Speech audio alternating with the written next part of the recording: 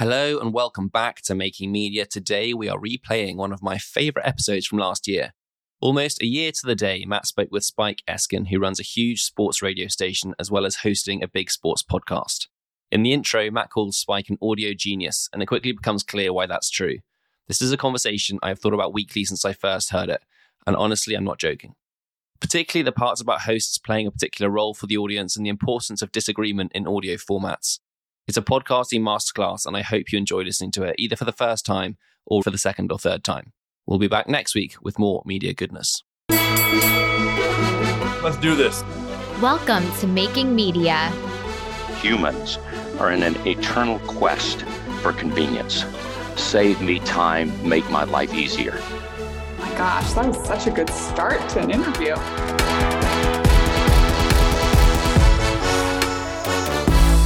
All right, welcome back to Making Media. If you make a podcast, or if you like sports, you're going to enjoy this episode.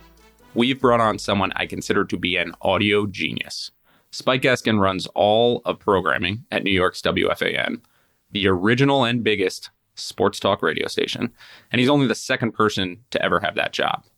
Now, you're probably thinking, doesn't everyone just listen to podcasts now? Well, the answer to that is no, but don't worry. He's also got a podcast, a big one. And his podcast, The Rights to Ricky Sanchez, is frequently ranked atop the basketball podcast charts. It's only focused on a single team, the 76ers, but it's been big enough to get a full chapter in a book, and several audience gatherings have been featured on SportsCenter highlights. So he is the coach, and he is the talent.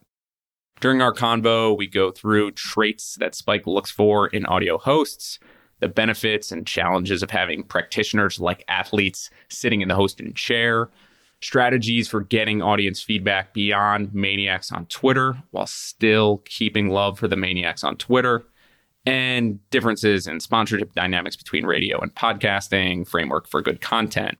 Lots of interesting lessons here. And once I wrap up with Spike, Dom and I will do our normal debrief on lessons from both the interview and the conversation more broadly about how we can apply this to the Colossus business. Enjoy this episode and conversation with Spike. All right, Spike, we'll jump around a little bit here, but we'll start out with a fun one to kick off. You've been audio talent yourself, and you've managed audio talent for a very long time. So if you were to create the ideal audio host in a lab, and we could use Madden Creative Player as inspiration, what would the traits be and how would you weight them? Wow. Okay. Are we talking about sports specifically? Because I think it's a little different for everything. So can we just say sports just for sake of... We'll start with sports, sure. Okay. So clear opinions, opinionated is important. A lack of fear of being wrong about those opinions is also important. The ability to withstand being wrong about those opinions. Likable, and that can mean a million different things. It doesn't mean nice. Relatable and open. I think those are the most important things. I think being opinionated, why don't I combine that with the lack of fear of being wrong? I would actually say that that is probably 60% of it.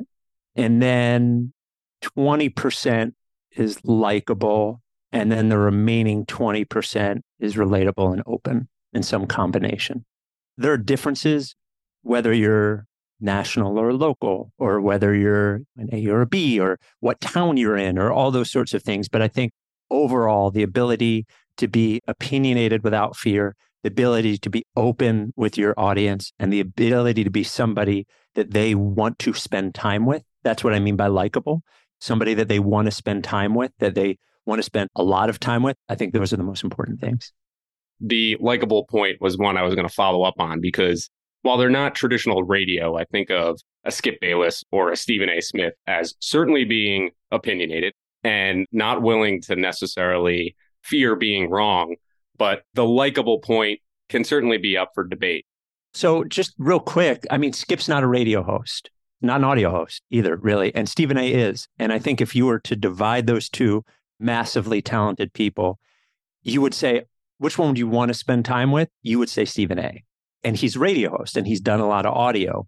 The big difference between for lack of a better word, if we say TV and radio or video and audio, but specifically Skip as a television host, is that when you watch TV and you're watching somebody, you're not feeling like you're spending time with that person. But when you are listening to audio, whether it's in your car or walking your dog, and they're just talking to you, and it's just you and them, the ability to want to spend time with them is different. And that's what I talk too about local and national. And by the way, Stephen A has done plenty of local stuff as well. National, sort of like a cowherd, you can be almost unapologetic in that I'm an opinion guy, because what you're trying to do is drive conversation specifically. And really what ends up in the world are clips, are 8 minutes, 2 minutes, 10 minutes. Even Colin, who does an entire radio show, most of the people that are consuming him through the internet are consuming one of his raps, 8 minutes, something like that. When you're spending day after day, hour after hour with somebody, that has to be somebody that you want to actually spend time with or could imagine it in real life. It's not only the difference between video and audio, it's the difference between somebody like Skip and somebody like Stephen A, who are the best at what they do, but I think they do different things, even though they're in the same world. When you mentioned the audio versus video differences, I think that makes a lot of sense. When you pull podcasting into audio, do you think it has all of the same characteristics as a local radio, where maybe you do have to be a little bit more likable and the opinionated nature of it doesn't have to be as strong? Or is there even more nuance to it than that? I usually separate podcasts into 3 categories. There's the serialized storytelling thing, and then there's the information news thing. You're just consuming it to learn things.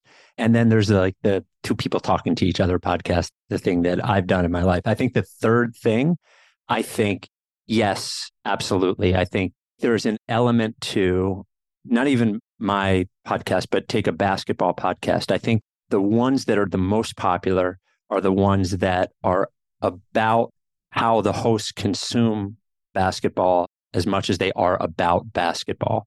It's about them. If you take Chris Vernon and Kevin O'Connor, The Ringer, they're distinct personalities. They look at basketball completely different. That's why they call it a mismatch. Right. And there's almost like a comfort in the predictability.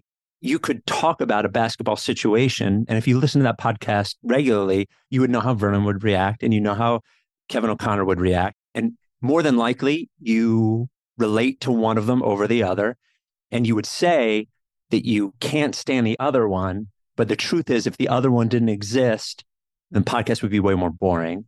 So I think podcasting is different. It's a different platform in a number of ways. But if we're talking about the 2 people talking to each other sort of podcast, the desire to spend time with that person is part of it for sure. The mismatch is a good example. And it's one where I went in really siding with one of the hosts, Kevin O'Connor. And over time, I've actually started to shift more towards Chris Vernon. But over that time, they built a ton of chemistry as well. And it's incredibly noticeable. And it feels like something that just takes time, where you get better and better, more chemistry. And even you gain chemistry with the listeners in a weird way, where I've never spoken to either of them, but I feel like I have more chemistry with them, even though I'm not in the room. How do you go about judging that, creating that chemistry to the extent that you can with hosts that you manage or oversee or coach? Is there any tricks that go into or things that you could do to speed that up or help that? From a management coaching standpoint, I think one of the great issues in podcasting, which is why the hit rate is probably so low, is there's very little coaching that goes on. People just do it, and maybe they luck out and it works rather than it doesn't work. One thing that is important to note about the mismatch specifically is that Vernon is a radio person. He sort of plays the role. His opinions are pretty sharp, but also he moves it along. He knows what to do with Kevin. He knows how to tweak him. And Kevin probably learned as time went on, but I would imagine that Chris had a sense of how that worked.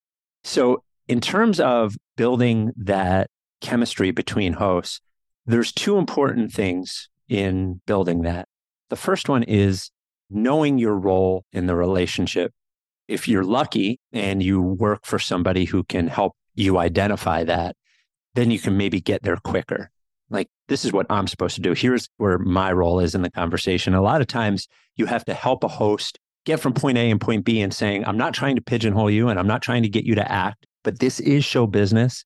And people, their favorite personalities, they can describe them in a few different traits. You could say, if I asked you to describe Vernon, if I asked you to describe Kevin O'Connor or Skip or Stephen A, you could do all those things really quickly and really concisely because they know who they are and they continue to live up to that. So if the two hosts know who they are, that is the first step. And then the second step is getting them to understand and appreciate the fact that the differences, which is what causes the friction for the audience and what causes the friction for the conversation, but is uncomfortable within the conversation, is so valuable. I remember the midday show in Philadelphia, who was going to be the morning show, Joe DeCamara and John Ritchie. Those two people are as different as any two people I've known in my life, for two people who are essentially the same age, the same gender, like the same things, working at the same place. They're so different. Ritchie was an NFL fullback.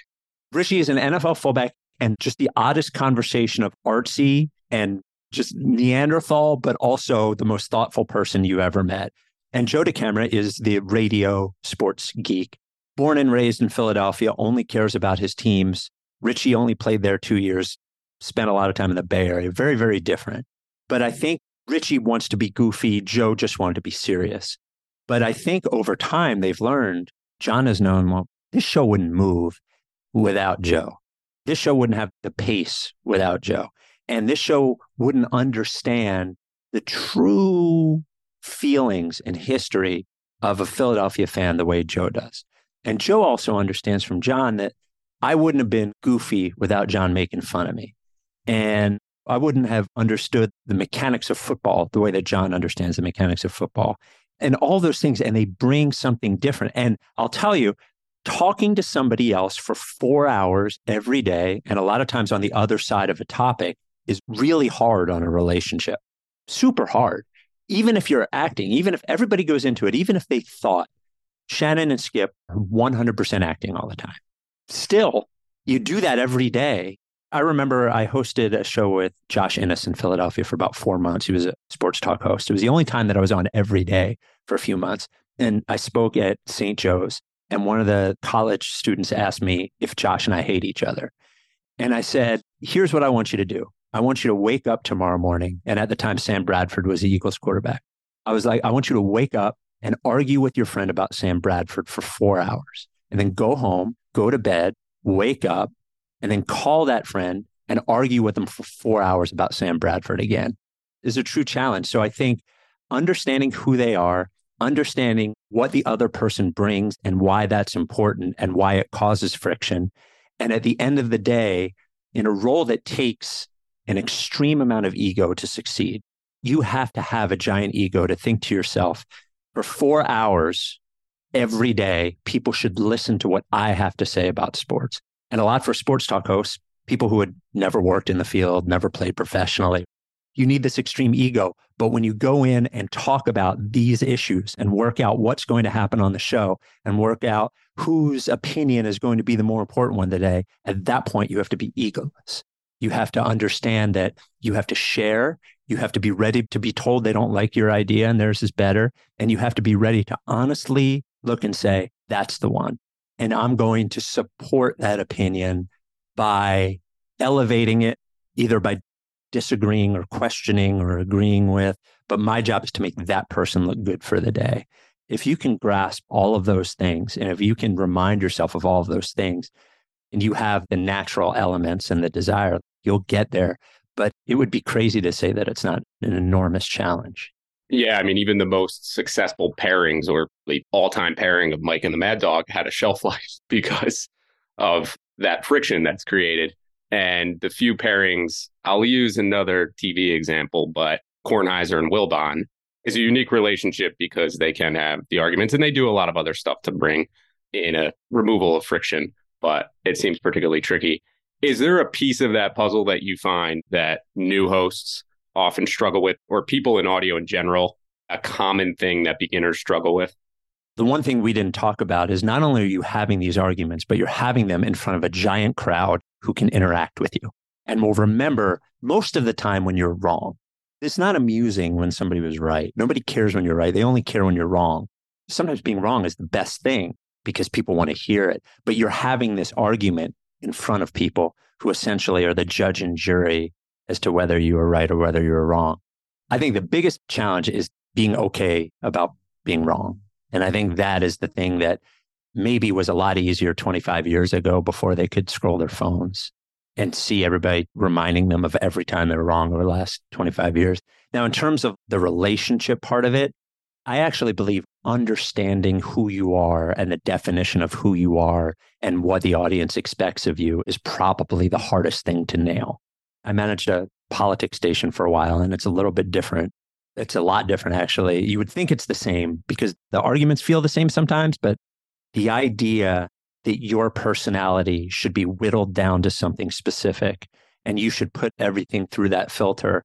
When you come into it, you feel like the thing that they're listening to you for is because you know it, because of your knowledge, because you're so good at it. But like lots of people know it. And if you really knew it, you'd be working for a team or a betting professionally or something. Your skill shouldn't be knowing it. It should be something different about that. And I think identifying that takes a long time because it's not just about you and how you know of yourself, but it's really about how people react to you. Yeah. For lack of a better term, it's developing a brand that you kind of own and that you represent. You mentioned a little bit about you have the audience. It's very interesting. Audio is this intimate medium, but at the same time, for podcasting, I actually find it very difficult to know exactly who our listeners are. We see a lot on Twitter. We see some in comments, but it is a little bit difficult to measure that feedback and know exactly who it's coming from. Have you found effective ways to do it? I think with your podcast, you guys do an incredible job of connecting with your community, as you would refer to it as. But as you extend that into radio as well, how do you think you can listen to how the fans view you or identify you? It's funny. A lot of what I've talked about is about the people I've managed and not what I've done. The rights to Ricky Sanchez, we've been doing it for almost 10 years now. And I would say really just over the last 2 years, that thing about respecting each other's role and understanding their place, I actually think we've finally gotten there. I didn't have a manager. Here's just somebody who I talk to for 3 hours a week about basketball, and I disagree with him about so many things. And why is he so wrong? And why does everyone think he's right when he's definitely wrong? And then I'm like, oh, wait a minute. I think it's good that he thinks that way. It's good that he's an optimist. It's good that he dabbles in the minutia when I'm just like, I can't play. It's great. I agree with you. You can do a podcast and see the numbers of the people who listen, and you can intellectually understand that they're there. And you can even do surveys that can identify demographic and interests, but still it doesn't quite touch it. And then you have this helpful, but also can be detrimental feedback mechanism of social media and email, the super active users. If Rights to Ricky Sanchez has 10x number of listeners, the people who are interacting with us every day, maybe 1x, maybe it's half of 1x. And I realized that I remember the most when, not when we had live events, but when we would have trips and 500 people would go to Milwaukee, and all of a sudden it would be a 58-year-old guy, his son, and the son's wife. None of them are on Twitter and none of them email. I've never heard from them, never seen an email, didn't even know they exist. Now, if I looked at it analytically, I would say, well, most of the people are them. I don't interact with most of those people. When you ask people who are walking down the street, what's your favorite podcast? And they say Joe Rogan or Lex Fridman, and you say, have you ever communicated with Joe Rogan or Lex Fridman? Have you ever sent them an email, tweeted at them? And they're like, no, of course not. Why would I do that? I just listen to the show. I'm just normal. I think you have to respect those hyper users because they will, from an audience standpoint, they'll drive revenue. They're thought leaders, but they are not everyone. And they are the loudest, and you will hear most from them when they're upset with you. So I think the more things you can do, the more touch points you can have, the better of understanding. And really listen. If you can go on Twitter, if you can have an event, if you can have a voicemail line, if you can have an email line, if you can send out a survey, if you can have a newsletter, if you can have so many opportunities for them to interact with you, I think the more different people from different segments you can get, that's the best you can do. Now, radio, you're lucky. You get phone callers too, which are a hyper listener too, but a different kind, not the same kind of person that you'll interact with on Twitter, really. So the more, the better. But it's really difficult. And I think it gets increasingly difficult as our modes of communication become increasingly polarized. Yeah, I'm definitely looking for a different kind than the type on Twitter. So wherever I can find them, I'm all for it. Do you think that weighting that 1x of the 10x more or less matters? Like, should you weight their opinion more because they are so engaged with the show? Or is it the opposite where to potentially grow the audience, you're probably not going to gain that many crazy fans, and maybe you want to add the marginal fan? I think it depends on what your product is. Comparing the two, a radio product, take a sports radio product versus a specific basketball team product, even in the same city, are doing really different things for different people. And if I was hosting that basketball podcast, I might listen to my diehards a little bit more because they're probably a higher percentage of the audience than like a mass market sort of thing. So I think it depends on your audience and your product. Listening and reacting are two different things too. I think listening to everything is super important, but thoughtfully trying to compartmentalize what it means is an entirely different thing. And unfortunately, this is the same with podcast downloads. It's the same with radio ratings. Unless you have this big budget for research, if your results are poorer, you don't usually know why they're poorer unless you've made a significant change, and that change in audience happens when you made the significant change. But if 2 years ago, I had 10x and I've done everything exactly the same, and today I have 9x, there's no part of any of this. There's no part of ratings. There's no part of downloads that give me a reason why that happened. So ultimately, you sort of have to believe in the art of it, and you have to believe in your internal sense of the product. As a podcast host, it's been easier because everything we've done has been something that I specifically enjoy. So when I design a t-shirt, I'm designing a t-shirt that I would like. Everything is about my specific vision. So over time, our audience has either become used to that or we have found audience who just thinks the same way. So that's that way of doing it. But when I'm coaching radio talent, I'll tell them that. They'll ask, well, what are the ratings this month? And let's say they're 10% lower. And they're like, why? I have no idea. Which is why when you're asking yourself at the end of the day, when you've done a show, is this the best I could do? Did I do all of the things that I believe a good show does? And if the answer is yes, and the ratings are still lower, you have to say it was an aberration. I'll keep moving, keep moving, keep moving, keep moving. Unless you're spending the money on research, you're really just following your gut on those things. There's a lot of noise in the numbers, and I only see it from the podcast side, but I can only imagine. Does the radio use Nielsen? Yes. Yeah. It'd be very noisy. Incredibly noisy. Yeah. Incredibly noisy. Now, with everything, the further you pull out, the more data you have and the more general it is, the more accurate it is. If you look at the radio rankings of a market, let's just say for males of a big enough demographic for 2 years, just look at the order. You probably look at it and say, yeah, that makes sense for 2 years. But you could look at a quarter, which is 3 months, maybe a smaller age demographic, and you look at it and you go, well, why was the pop station number 2 with men? They're normally 7. And really what it came down to is that 2 men who happened to like that radio station got a different job and work at a different time. And they were listening at the time that matters the most and fucked everything up. The more you can back off the numbers, if you're doing a podcast and you're doing 1 a week or 2 a week, if you're down for a week or 2 pods or 5 pods or something, I wouldn't really take too much in it. Most of that is driven by outside factors, not something that you're doing. We're big fans of the trailing 4-week average as a nice little way to measure it. You mentioned a little bit before about the differences if you were a local basketball podcast versus a sports radio covering the same basketball team. What are the key differences there just in terms of approach? So I learned it because doing this podcast twice a week for about 5 years, but weekly for 10, if we do an hour about the Sixers, we're going to talk about the seventh guy on the team.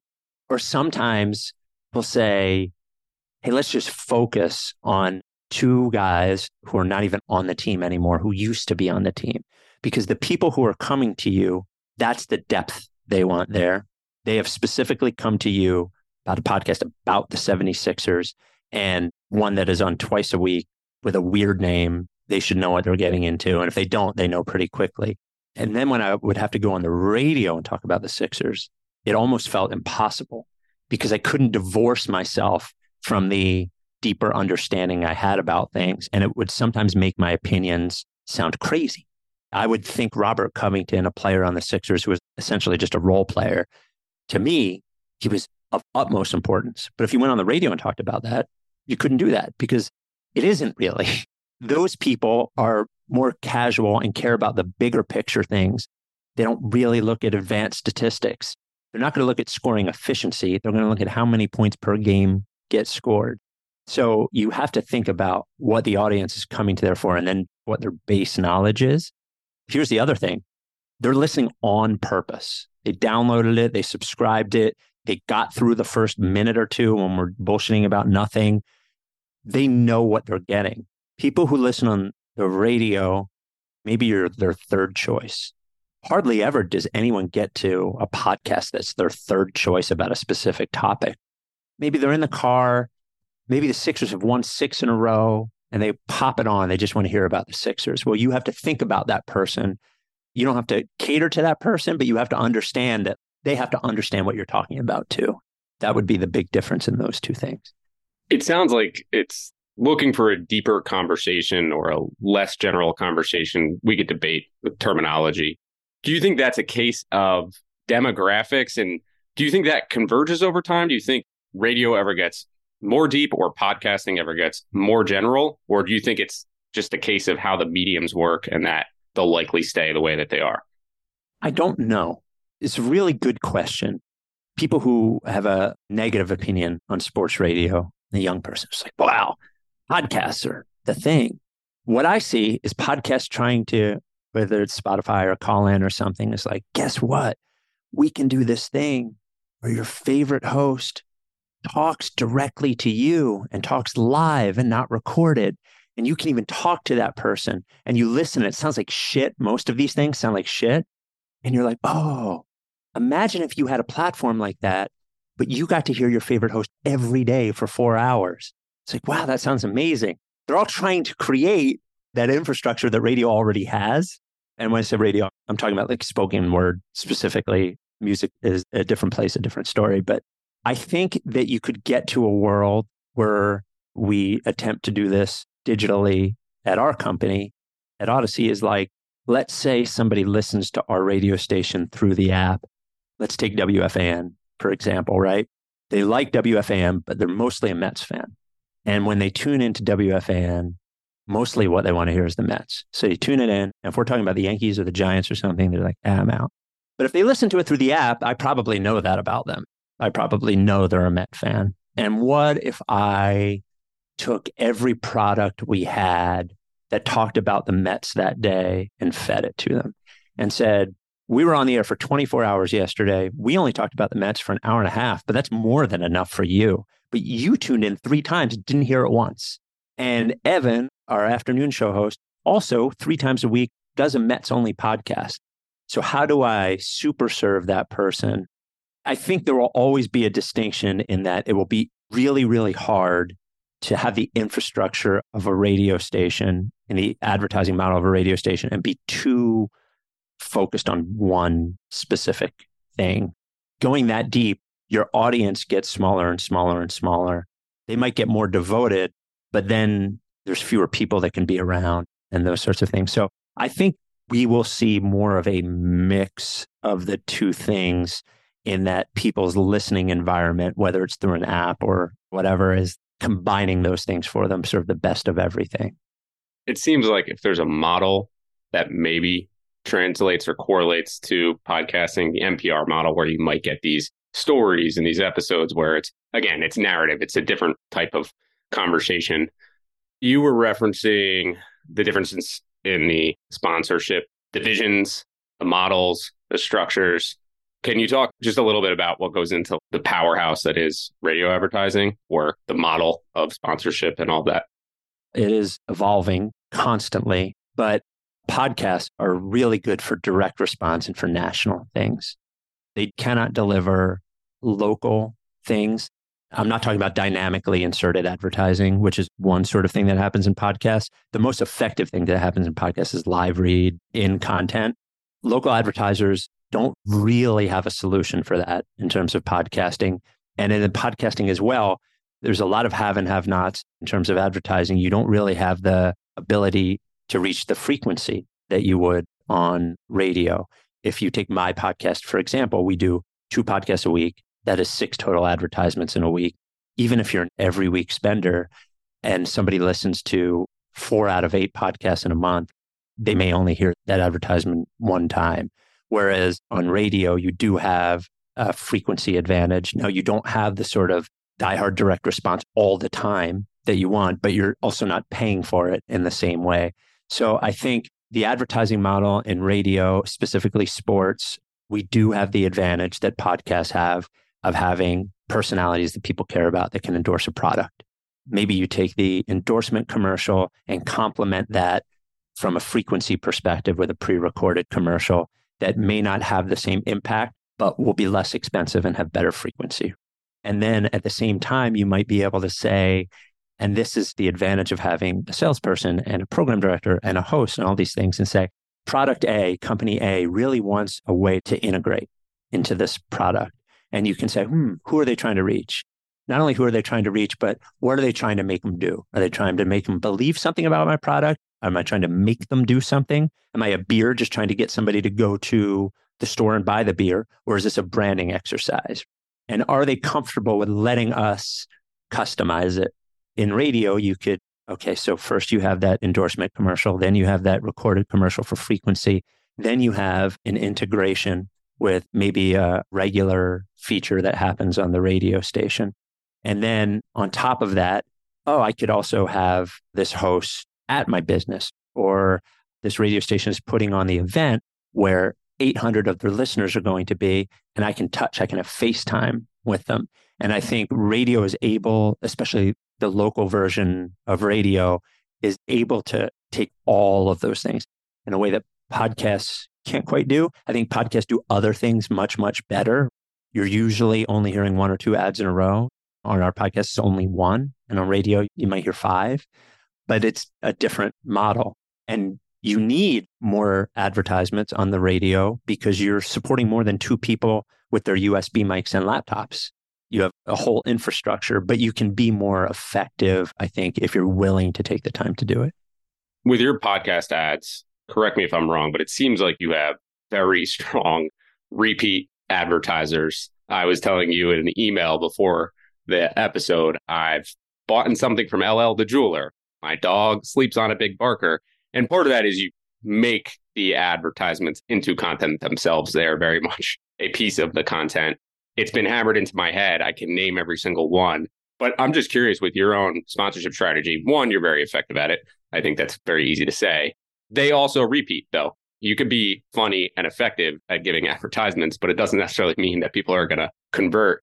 Do you think that's a case of your delivery? Are you just keeping rates at very reasonable prices? Is there anything else that goes into it from the sponsorship perspective? You would be hard pressed to find a local podcast of our level who monetizes the specific way that we do. A lot of what I learned and the reason that we're able to be effective at it is through my experience in radio. I've seen how it works. Why is it effective? One, as far as rate, I think we're fair. Because I do all the selling, we don't have to split with an agency. I think we're paid fairly for sure, but nothing wrong with agencies. Not everybody knows how to do this, but if you're only getting 50% of what the rate is, then you have to charge more than we have to do.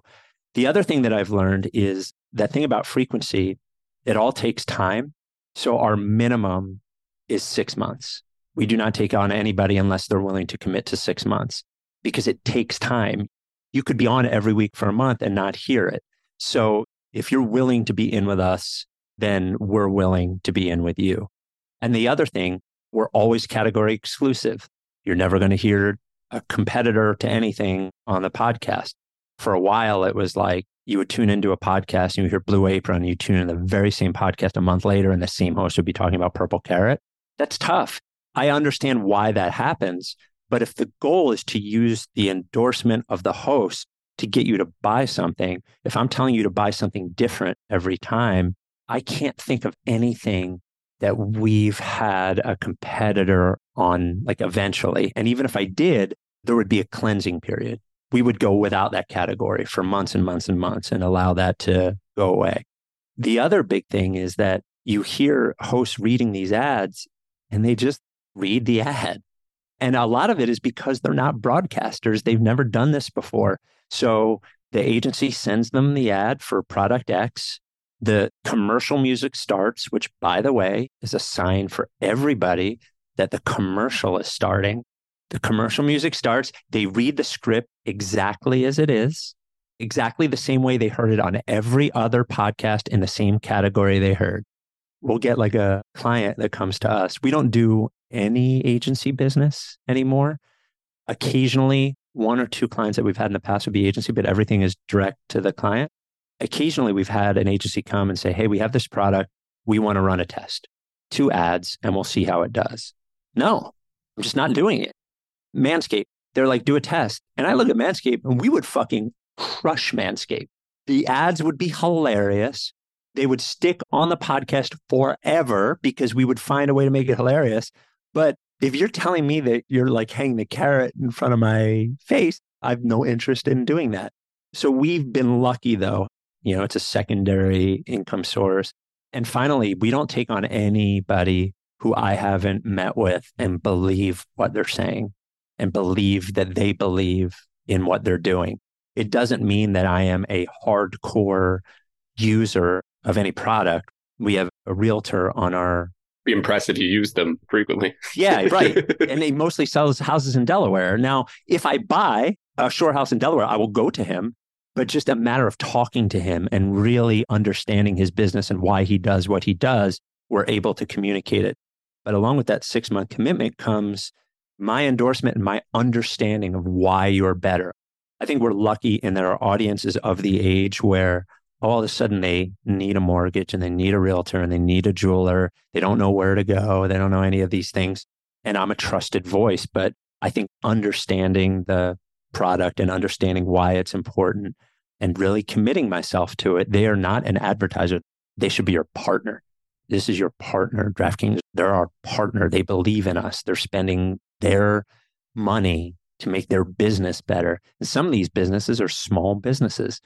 You charge whatever it is, even if it's less than what the rate would be to an agency or something, it's a significant amount of money. It has to make a difference. It has to really work.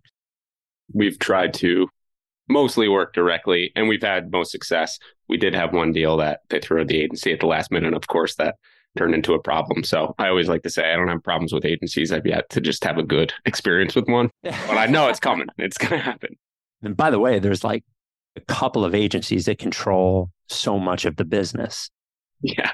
That was my learning lesson going into the year, was maybe I should be a little bit more open to those, but there's all types of hoops and hurdles, and certain middlemen actually have a lot of value. Others, not as much. But going back to the talent point with athletes, you have a lot of athletes that are on your shows that you manage. Then you have a lot of non-traditional, no sports background, and they're often paired together. But do you think athletes bring something? Obviously, they bring their experience that others can't. But how much do you think that practitioner value comes into play? And we think about this a lot from our side, where we're doing mostly business and investing things. So we love to have people that were actually in the field and not just pure analysts.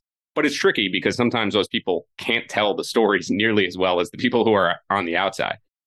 I think the right athlete is an awesome asset to have. I saw WIP now, after some hires, will have a former Eagle in every day part. And I saw somebody saying, well, what about the Sixers and what about the Phillies? And I'm just thinking to myself, wait a minute. So you're telling me the host who has not played a professional sport is more apt to be able to talk about the Phillies or the Sixers than the host that played for the Eagles? Why? Like, if anything, the host who played for the Eagles at least understands what it's like to be a professional athlete in that city. And if they like baseball and basketball, chances are they understand it just as much as the sports talk host. I find former athletes, the right ones, to be more coachable than non-athlete talent. Not that non-athlete talent isn't great, but I was lucky enough to work with Ike Reese in Philly and John Ritchie in Philly and now Tiki and Boomer in New York.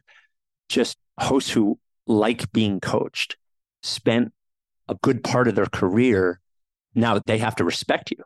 They have to believe that you know what you're talking about, because even when they were playing, if they didn't think the coach knew what they were talking about, there's probably less of a chance they would listen.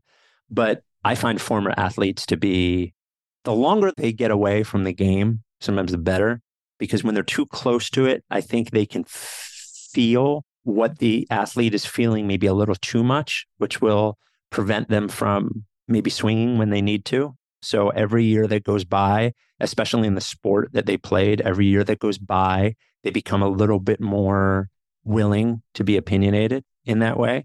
But they have to really want to do it because it's a full job. There are some athletes that get into it.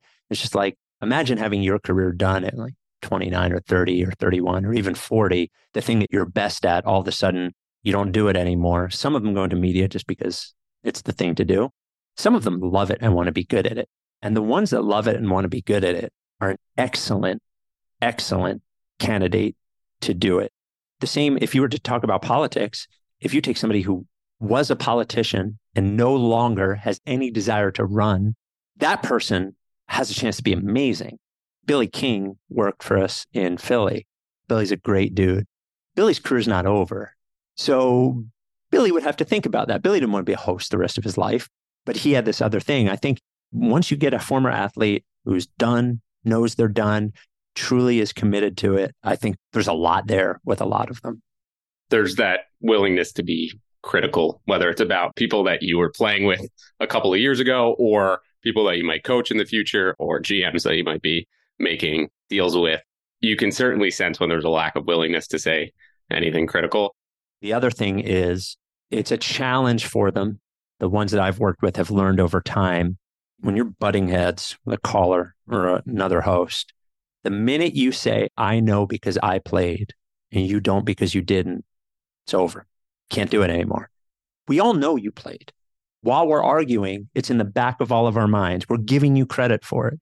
But the minute that you say that this conversation is not legitimate because of what I know and what you don't, then a conversation's over. The same way that if the host who had been a host for 20 years and the former player who had only been on the air for 5, the host said, we shouldn't talk about that. What do you know? You're a football player. I'm a host. I've been doing this my whole life. It's like, well, I'm in the same room with you. We're doing the same job. So that is really important. As far as being opinionated, it's super duper duper important. Analysis is cool. It's cool to hear a former NFL linebacker or running back explain to you something that you didn't understand about football. That might be the benefit of a show on NFL Network where they break down plays, but it's not what most of this is. Most of this is opinions, is how you feel. It's not hard to get them to have them. It can be hard to get them to express them, how they actually feel. You might get something different off air than on air. It's just a process of continually saying, this is what we do here. Here's what they expect of you. Here's what the value is. And here's how you can do it without, you can say the player's not good without saying that they're a piece of shit. There's a difference between the two. But I think the opinion part is really, really important. How important is it that that opinion is controversial or non-consensus? I think this is a general misunderstanding within the industry about the people who do this and within the audience. The hosts that we think of as most controversial, the ones we talked about at the beginning, half the people agree with them. It's just that when half the people disagree with you, that's a lot of noise. Half the people think that they're right. If you talk about Skip's opinion about LeBron, half the people agree with him. If their opinion was always the 20 part of an 80-20 opinion, they would just seem like a troll. You wouldn't believe them. They wouldn't even be able to inspire the sort of debate that the good ones are able to do because you wouldn't believe what they were saying. The same way is that if every opinion you had, 80% of the people agree with you, it's not that interesting. There's no conversation there. To me, the goal of sports talk or even sports podcast or something is I want to start a conversation. I want to start a conversation. So if everybody agrees with me, I might be right. It might be thoughtful, but there's not a conversation there. Doesn't mean I don't agree with it. It doesn't mean I have to say something I don't agree with, but it does mean I have to look deeper within what I think to find something that is a thought starter. Normally, these thought starters are best if on the surface, the top level, they are binary. I think X or Y. It doesn't mean that the truth isn't somewhere in between. I think Daniel Jones should be back on the Giants next year. Sure, you could come up to me and say, oh yeah, what if it's an 8-year deal for $50 million a year? Okay, now we're talking. But the truth is, I think he should be back. You don't. Let's figure out why that is. And let's debate why that is. For me, it's about digging within the things that you already believe to find the thing that is interesting. And the thing that is most interesting usually is the thing that there's disagreement about. Doesn't mean that your first instinct isn't correct in terms of what you feel. It doesn't mean it's not right. It doesn't mean you shouldn't say it. It means that maybe it's support for what you're really trying to say, and just keep talking about it and keep thinking about it until you figure out what that thing really is. And I think for most people, it's usually not that far. It's really a word or two difference. It's really like 10% away of just shifting it and saying, well, what if you said it this way? Or how do you feel about this? Or you think quarterback X is good. Is he a top 10 quarterback in the league? Top 5? What is it? Where's the line? By the way, that goes back to that process that I talked about, the egoless process that your first instinct's not right. Okay, be told that you're wrong. Have the commitment to keep digging and find that conversation. So I think there are some people who say things specifically to get a response. A response is the object on some level. But I think you would find very few people that are successful in this world who are consistently saying things that at least half of their audience don't agree with. That's the magic of it. You find like a young sports talk host somewhere and they're like, well, I don't want to be like Stephen A or Skip or Colin Cowherd. And it's like, oh, you don't want to be generally thought of as one of the most successful people doing exactly what you do. I understand what they're saying. But if you really think about what they're saying, that's like a basketball player saying, well, I don't want to be LeBron or Michael Jordan or anything like that. It's been eye-opening to hear people in the business that I think very highly of and the respect that they have, at the very least, the respect that they have for what those guys do and some of the praise that they have. And a conversation starter is a really good way to put it. When you brought up the Daniel Jones example, I was thinking, well, saying Brian Dable should be back is not a conversation starter. 98% of people will agree. Daniel Jones is a conversation starter. And that doesn't have to be Daniel Jones to get a max contract. Right. Don't poke holes in this to make it not a conversation. Don't say, well, I want to trade for player X. Oh, yeah. Well, what if they ask for all your draft picks? It's like, but that's not what we're talking about. They're not going to. It's funny you mentioned about Dable. I was having a conversation with a young host at Fan who did a thing about the entire rap. It was a good rap. It was about how Robert Saleh shouldn't be fired. The Jets coach should be back next year. And I was like, it was good. It was definitive. It was opinionated. I don't really think there's enough people that think he should be fired to have that conversation. I said, what was your backup for that conversation? Your backup was all the things that he did well this year. I was like, what if you did the same rap, but your headline was Robert Saleh did a good job this year? And we're talking about a team that's lost 5 in a row, who's not going to make the playoffs, but did do a good job. And I was like, you were talking about all the things that improved from year 1 to year 2, and that he was 6-3 with Joe Flacco and Zach Wilson, a guy who won't be in the league next year and a guy who may never pan out. I don't know. Maybe that's it. Maybe you were close, but could you say out loud that there's a significant portion of the Jets fan base who is calling for Robert Saleh to be fired? I don't think so. That's not enough, but it was close. I like the distinction. When you start thinking about how some of the athletes are taking media into their own hands, coining new media, you have people like Draymond Green.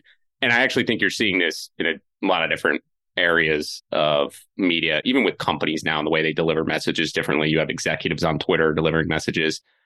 Do you think that is something that's at the early innings and you're going to see this major shift just in terms of how analysis and communication is delivered, and the old way of doing it through traditional airwaves is dying and it just becomes a different medium? Or is this a flash in the pan being made out to be more than it really is? So it's funny when Draymond Green says new media, when all he's doing is the same thing that establishment media does, is getting on a microphone and talking for an hour and saying inflammatory things and claiming they're right when everybody says he's wrong. I don't know, man. Doesn't seem like there's anything new. Just seems like you're telling everybody how fucking dumb they are because they don't understand why you're good, which is honestly the number one thing that I would tell somebody not to do. You should have respect for your audience. You're trying to get them to listen. It doesn't mean they're right about everything. I think it's different for every player. I think I would ask on the top level, is it truly benefiting them more than it's hurting them? And I don't know for most players who are doing podcasts, if you take Kevin Durant, who's one of the best players of all time, and the podcast is fine to listen to, but I think to myself, did he make more money? Is he more famous? Maybe he's more fulfilled. In that case, maybe he's happy, which is a fine reason to do it. But I think it probably doesn't. I mean, I think the minute that you start publicly giving opinions and having people tell you you're wrong is probably doesn't make him happy. I think it's a thing. I think a lot of it is probably funded by money that would, not talking about any podcast in specific now, but money that probably won't be recouped. And maybe in 2 years, you look at a lot of the companies that did deals that paid a player, because most players, you're going to have to give them a guarantee to get them to do this. They're not going to say, yeah, just build it. In 6 months or a year, when you have a big enough audience, you'll make it. And we're starting to see that. There's a thinning of the herd in terms of the bigger audio companies committing money to podcasts because the ROI is off. Then I think over time, you'll start to see players say, what is this doing for me? It might be my profession one day, but it's not my profession now. So why am I doing it? And most people, it's not going to be their profession. Not everybody's going to be JJ Redick. So I think that part will happen.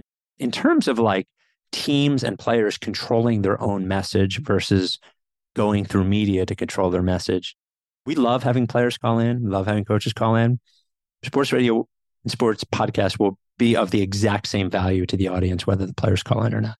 I think what the good team PR and the good agencies know is that if the player's message is received through a channel that the audience finds to be unbiased and honest, then that message will resonate differently. So if an interview comes from the official team account, I know, even if I watch it and I enjoy it, I know there are certain questions that that player is not going to be asked. And because of that, the value is lower than if it is on a place. So I think it's like a mutually beneficial relationship that will continue. In terms of current players doing media on their own, I'm not talking about interviews, I'm talking about hosting their own media. I just don't know if the juice is worth the squeeze for them. And I don't know if it's worth the squeeze for most companies that are paying them to do it. It brings up a good closing question, actually, which is in situations where you have your hosts with a player or a coach and you have a critical question that needs to be asked. Those are very hard. And let's say they're on weekly. You have a relationship that you actually do want to manage. And from a business standpoint, makes sense to manage. How do you coach asking critical questions? You have to be honest and respectful. And if you're doing that, I think most players and most coaches will understand that that's what it is. Angelo Cataldi is an amazing example of this in that he is incredibly critical. He can be incredibly critical. He asks hard questions, but when he has the player or coach on, he's respectful in the way he asks the question. You know who's actually just won an award for it? He's great. Julian Love, a defensive back for the New York Giants. A few weeks ago, just blew a play for a touchdown. He went for an interception. It was on 4th down anyway. So honestly, even catching the ball would have been a detriment. He should have just knocked it down, hit the player, whatever. He whiffed on it. Guy caught it, touchdown, basically blows the game open. We have him on every week. He's got to know that question's coming. And as long as he knows the question's coming, You ask it in a respectful way. And when he answers, maybe you have a follow-up, but not pester him and not shame him. Just tell me what happened here. Why? Why didn't you do this? The athletes and the coaches who are going to do weekly spots with people have to know that not every week is going to be good. And I've dealt with a lot of players and a lot of coaches who have been fine answering those questions. Some aren't, but those aren't the kinds that you want on every week anyway. Yeah, that's right. Too much PR training is not a good thing. This has been excellent. I've learned a ton, so I appreciate your time. And it was incredibly valuable conversation. And thanks for sharing all the wisdom. Yeah, for sure. I appreciate you having me on. All right, we are back for the debrief. I did not have Dom on mute for that entire interview. It was our first, hopefully not of many, but our first single one-on-one interviews in Making Media. And given it was the first, I just want to understand how you felt being on the outside and what grade would you give me? How did I do on that interview? I actually felt totally fine. It was Friday evening, my time. I was probably in the pub somewhere having a nice time. Could wake up to this on a Monday morning and listen back to it. Grade-wise, I thought you did pretty well. I think there were a few questions you left out. I'm going to give you an 8 on our grading system that has no 7s. I hope you feel okay with that. There's room for growth, but you also did yourself justice. And I think Spike himself also brought it. It was together a very useful conversation, particularly for me. I'll accept that. I was going higher, but I will accept it. I do want to get into the reasoning for the episode and why we brought Spike on. I'm a big believer that you can learn from people that are tangential to what you're doing. Anyone can say sports radio, sports podcasts have no overlap with business breakdowns, Invest Like the Best, and what we do as a podcast. Maybe that's extreme, but I often think people poo-poo other industries or people that don't perfectly align with what you're doing. I'm the exact opposite. I think you can learn so much from the success that they have. And I think sports media is probably the most successful media. It might just be because sports is there, but I think they've figured out how to do it. How did you feel about how many lessons were actually applicable to what we're doing? I've got a list here and there's probably 10 things on there. Wow. I understood probably 2% of the cultural references that you discussed. They were all US centric, which is fine. I understand. But in terms of the lessons and things that he brought out, a lot was applicable. I think you can get into danger extrapolating too far.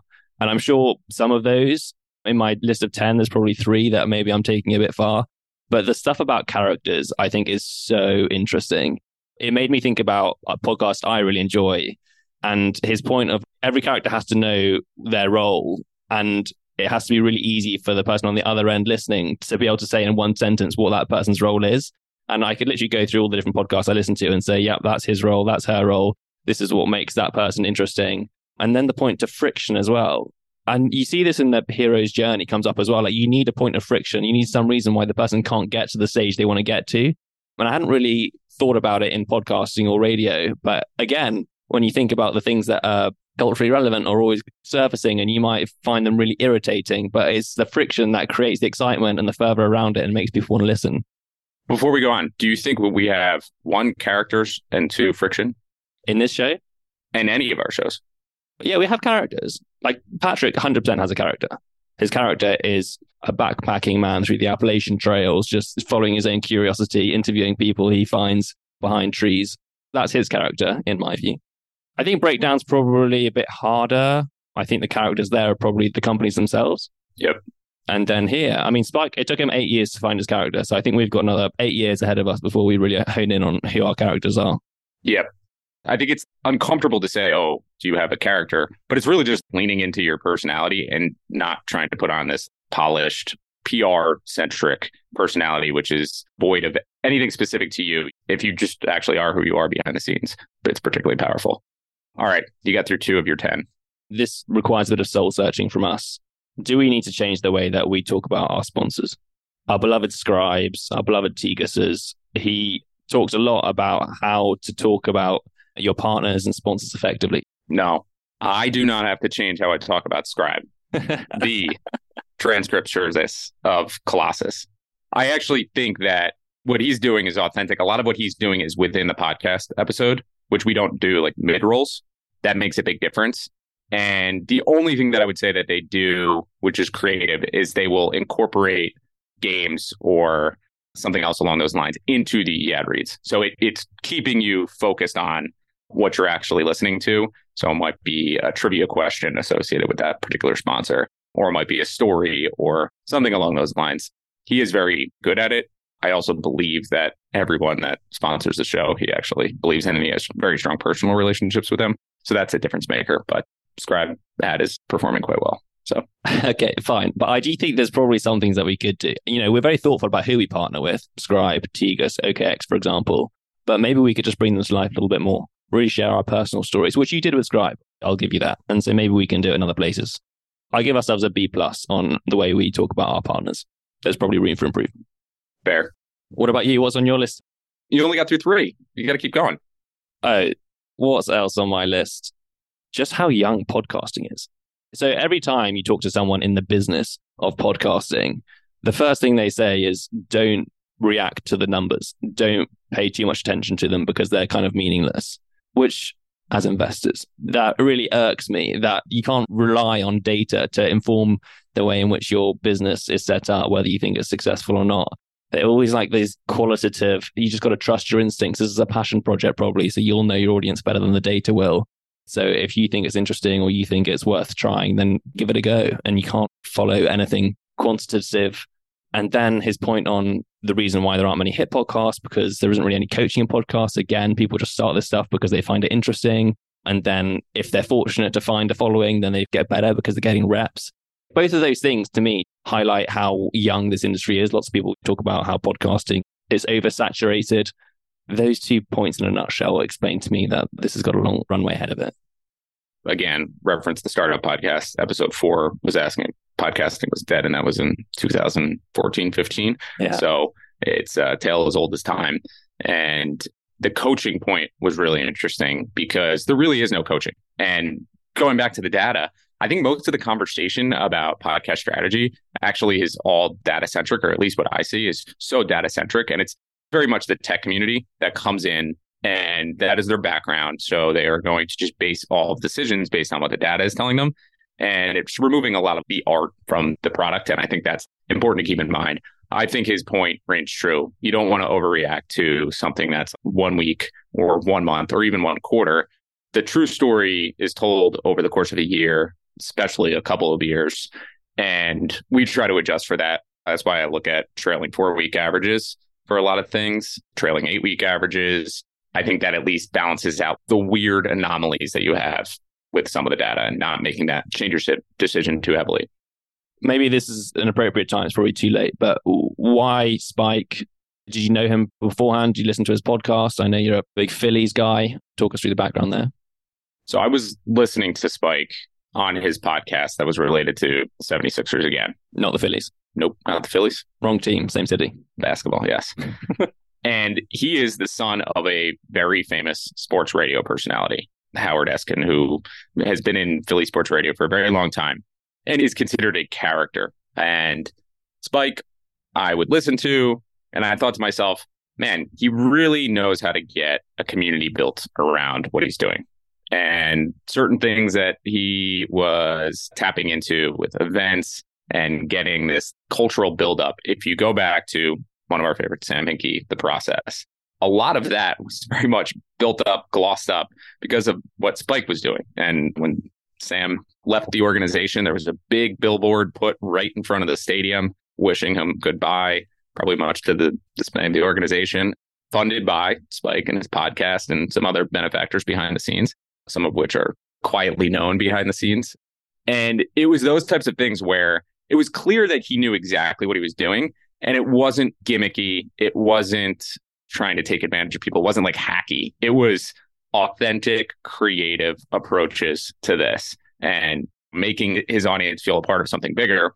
And it built up to the point where they're having parties to celebrate the draft. Everybody celebrates winning a championship, not celebrating getting a draft pick. It was literally the lottery for who would have the first pick. And they're hanging a banner in this bar. And this is showing up on SportsCenter again. So it's the type of thing where it's becoming a cultural phenomenon. And it's this tiny little thing. That I always thought was interesting. Then when I saw that he was in charge of sports radio at the Philly station, he gets hired to be that same position at New York Sports Radio, WFAN, which is the original in sports radio. And it's hard to explain how culturally important it is. Growing up in the New York area, it was what people had on their radio at all times. It was like morning coffee and that was on. And there's like a whole group of personalities. There was one person in that job before him, and then he got hired to do it. So it just confirmed in my head some of my suspicions that he was really, really smart with audio. He really knew what he was doing just in terms of coaching, but also being in the seat himself. And I think that is something that I wanted to tap into because it's clear it comes somewhat natural to him. Like it's in his DNA, literally, like in the genetics. He's very different from his father. But when you have that suspicion, you see somebody who's coming up the ranks and you think to yourself, I think this person's really talented at what they're doing. And I don't think many people would give him that same credit. I think the getting hired at WFAN should have been the validation. But I would expect in 10 to 20 years, to the extent that this industry continues to grow on the podcasting side and on the radio side, he's got a long road ahead of him. So I think you'll see a lot more from him in the future. I traced all that growth back to his appearance on Making Media.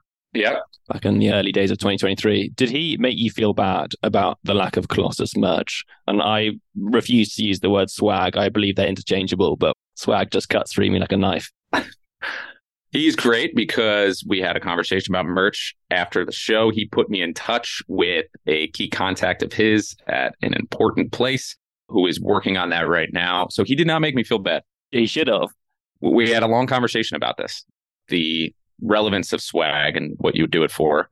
It is for you, the listener, not for any money-making opportunities. I just want to do it right. You know, you could do more harm than good if you come out with a swag shop that's weak. Yeah, there's doing it right and there's never doing it. And we've been firmly in that latter camp for coming on 2 years now. You know, me and Robert Caro, we have certain standards about how we approach things. And when it takes time, it takes time. But when you get them, they are the proper masterpieces that they should be. And that will be the same for our swag shop. So, wow, linking merch with Robert Caro is a stretch. Like I said, I like to borrow from tangentially related things associated with what we're doing. And Mr. Caro can fit into that category for me. Multidisciplinary. Love it. Anything else from you that you're going to take away and implement? We need a voicemail line. Love the idea of a voicemail line.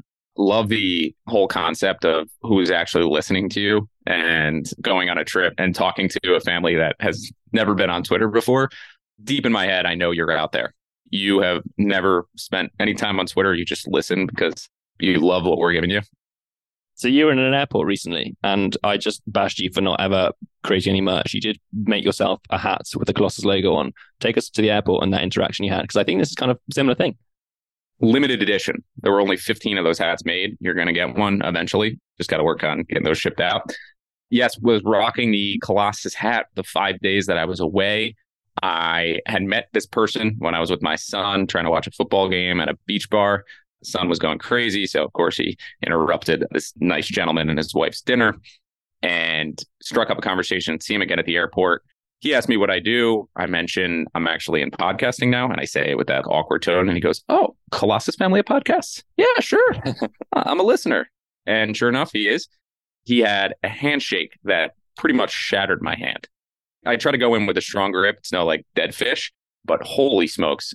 Turns out he was a former football player, knew my neighbor, LinkedIn friends, big future ahead for us. I cannot believe he used Colossus family podcasts verbatim.